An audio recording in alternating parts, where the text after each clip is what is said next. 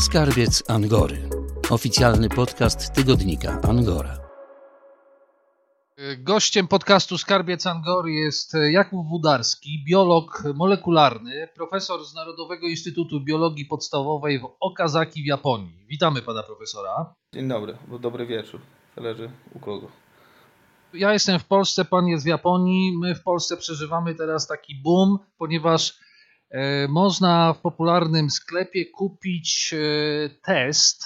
Jest to test serologiczny wykrywający przeciwciała na SARS-CoV-2. Pewnie pan nie widział tego. To jest taki kartonik, na opakowaniu czytamy: szybki test do samodzielnego wykonywania pozwalający na jakościowe wykrycie przeciwciał. Jest to wyrób do samokontroli. To chyba nie jest jakaś wielka nowość. Jest to w Polsce i pewnie w wielu krajach na całym świecie. Proszę o jakieś pierwsze spostrzeżenie. Co pan myśli o takim produkcie, który pojawił się na rynku?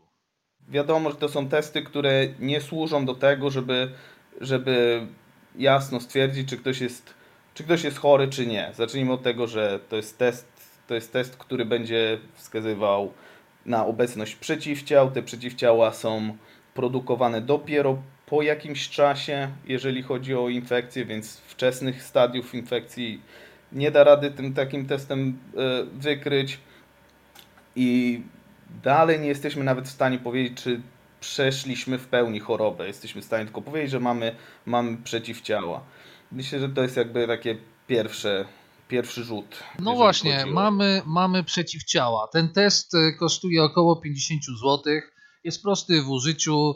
Trzeba nakłuć palec, pipetą odrobinkę krwi w odpowiednie miejsce w tym teście po prostu położyć i po 10 minutach mamy wynik.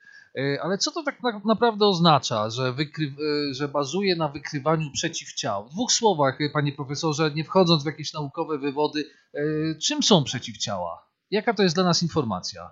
Przeciwciała to jest część układu odpornościowego człowieka. To jest taka broń, która jest wytwarzana w odpowiedzi na różnego typu zagrożenie, z którym się organizm spotkał. Czyli jeżeli mamy te przeciwciała, to znaczy, najprościej to ujmując, znaczy, że spotkaliśmy zagrożenie, które skutkowało powstaniem tych przeciwciał. Czyli mieliśmy styczność z jakimś czynnikiem, który wywołał odpowiedź, przypominającą odpowiedź na koronawirusa. Z tym, że kluczowe jest, że to nie oznacza, że przeszliśmy chorobę i to nie oznacza, że 100% potwierdzają, że to był koronawirus, który szaleje i tam jest ta pandemia i tak dalej. Także to jest... A gdybyśmy mogli prześledzić, zrobiliśmy test, no jak to w testach bywa, mamy wynik albo dodatni, albo ujemny. Zacznijmy od sytuacji, kiedy mamy ujemny wynik testu. Co to oznacza? To oznacza, że nie mamy przeciwciał. Jeżeli czujemy się w porządku i test jest ujemny, to z całkiem sporym prawdopodobieństwem możemy stwierdzić, że nie mieliśmy styczności z nowym koronawirusem. Czy jeszcze czegoś możemy się dowiedzieć? Mając negatywny wynik z samego testu... Jakieś informacje płyną dodatkowe? Nie, bo to jest test, który pokazuje tylko, czy są przeciwciała, czy nie ma, więc to jest jedyna informacja jest taka, czy nasz organizm produkuje przeciwciała związane z odpowiedzią immunologiczną na SARS-CoV-2. No dobrze, jedziemy dalej. Sytuacja odwrotna, wynik dodatni. Co to oznacza? To oznacza, że organizm produkował przeciwciała, czyli był narażony na kontakt z koronawirusem, ale nie jest to pewne. To znaczy, w zależności od tego, jaki jest czuły, co się nazywa sensitivity i specificity, czyli jakie ma parametry. Oni to określili w ogóle, tak jak widziałem, że ten test jest dokładny w 90 jakiś... Tak, 98%, o ile się nie mylę. Tak, ale to jest tak, że to nie są parametry, których się podaje. To jest o to chodzi, że to jest takie, to jest dziwne, bo to nie jest parametr, który można pójść dalej i liczyć. I teraz, jeżeli przyjmiemy, że chodzi im o wskazywanie, ile ma fałszywie pozytywnych wyników będzie dawał test, czyli jeżeli ma 98%, znaczy, że 2% to będą fałszywie pozytywne, no to wtedy z tego, w zależności od tego, ile osób jest zakażonych, możemy przeliczać, jakie będzie prawdopodobieństwo na to, że rzeczywiście jesteśmy chorzy, ale wtedy musimy mieć dodatkowe dane tak naprawdę, więc to ogólnie nie jest to taka informacja, która powinna w jakiś sposób, na której powinniśmy się opierać. Poza tym 98% to nie oznacza, że na 98% nie mamy. To tak nie działa. To trzeba troszeczkę inaczej przeliczać. No właśnie, zaczął Pan już odpowiadać w pewnym momencie, ale chciałem jeszcze dookreślić, dopytać, do czego nas tak naprawdę wyniki tego testu, wynik dodatni lub wynik ujemny, do czego nas taki wynik upoważnia? Co daje zwykłemu człowiekowi takie ogólne przebadanie tym testem na przeciwciała? Jeżeli jest negatywny, to może w pewnym sensie uspokoić, że nie byliśmy chorzy, ale nie wiem teraz, czy to znaczy, że powinniśmy być spokojni, czy powinniśmy być trochę bardziej zdenerwowani, bo spokojnie możemy się jeszcze zarazić. Dalej, jeżeli wynik jest dodatni, oznacza, że była jakaś styczność z wirusem. Czy to jest uspokajające, czy nie, to jest ciężki temat tak naprawdę, bo mi się wydaje, że lepiej by było traktować ten test jako taką wskazówkę. Mamy test dodatni. Dobry powód do tego, żeby się dodatkowo zbadać i jako dodatkowy punkt do tego, żeby później przeprowadzić trochę bardziej szerszą, powiedzmy, diagnostykę. Jasna sprawa. Chcemy ten test PCR i tak dalej, bo sam wynik testu nie upoważnia nas do absolutnie niczego. Teraz mam takie publicystyczne pytanie. Nie wiem, czy Pan to śledzi, natomiast jestem ciekawy, czy ma Pan pewną wiedzę, jak do tego testu podchodzą środowiska lekarskie w Polsce, i co o tym teście myślą środowiska zajmujące się epidemiologią? W polskiej, z tych, chyba że coś się zmieniło przez ostatnie, nie wiem, pół roku, ale jak sprawdzałem jakiś czas temu, w Polsce testy serologiczne nie są wyznacznikiem w żaden sposób do tego typu pełnej diagnozy, czyli... No właśnie, ja mam przed sobą stanowisko Polskiego Towarzystwa Epidemiologów i Lekarzy Chorób Zakaźnych, którzy podkreślają, że badania serologiczne wykrywające przeciwciała nie znajdują zastosowania w rozpoznawaniu wczesnego zakażenia SARS-CoV-2 ze względu na zbyt niską czułość. Zgadza się. Znaczy, to jest jeden powód, a drugi powód jest taki, że przeciwciała nie powstają w tym wypadku nie będą powstawały wystarczająco szybko, żeby móc to trafnie i sprawnie diagnozować. To znaczy, może test będzie pozytywny, a przeszliśmy chorobę pół roku wcześniej na przykład. Powolutku zbliżając się do puenty naszej rozmowy, chciałem Pana zapytać, komu ten test, o którym rozmawiamy, jest tak naprawdę potrzebny?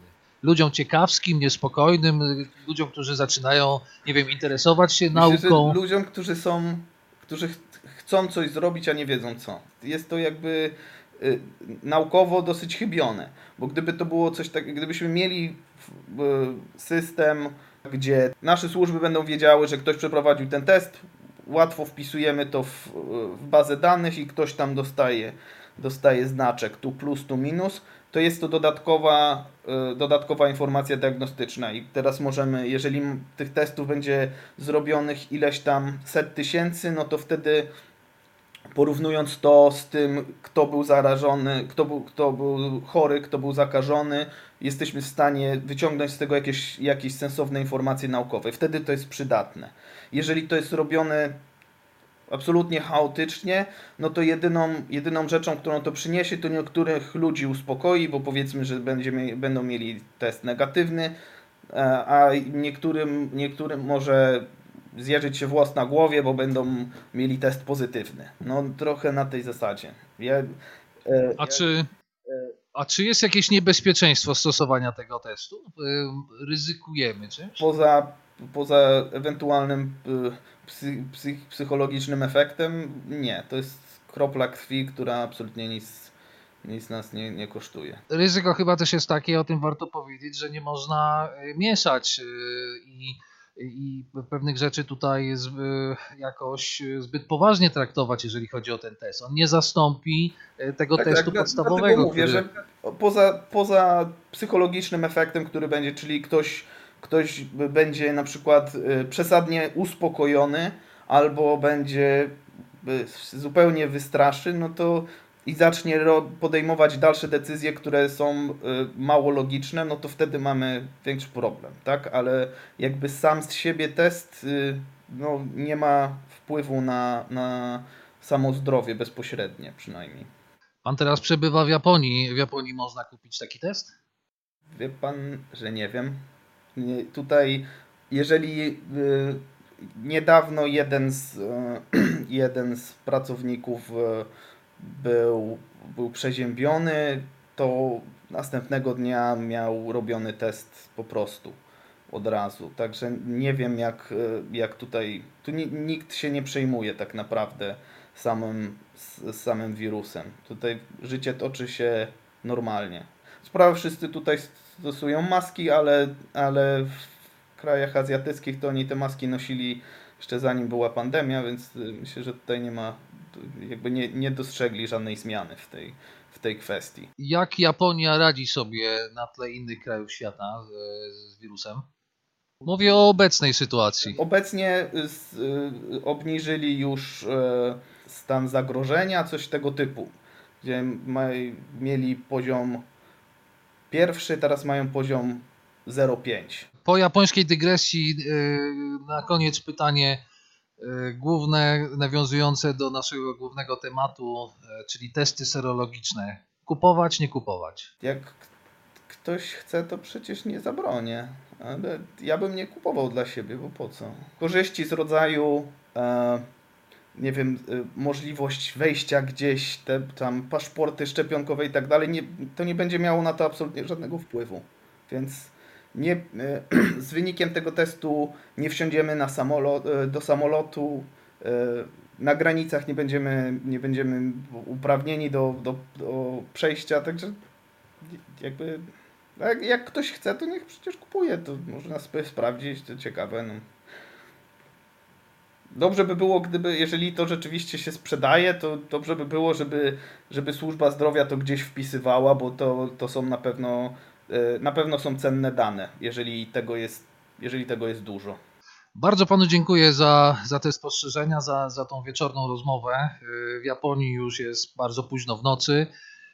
Gościem podcastu Angory, Skarbca Angory był Jakub Wódarski, biolog molekularny, profesor z Narodowego Instytutu Biologii Podstawowej w Okazaki w Japonii. Bardzo dziękuję panu za spotkanie. Dziękuję uprzejmie. Miłego dnia. Do widzenia. Dobranoc. Angora. Przegląd prasy krajowej i światowej. W każdy poniedziałek w kioskach na terenie całej Polski. Ale papierowe wydanie do kupienia także w Chicago, Toronto, Nowym Jorku, Dortmundzie i Wilnie. Angora. Wszystkie gazety w jednej. Zapraszamy do kiosków i do kupowania online. www.angora.com.pl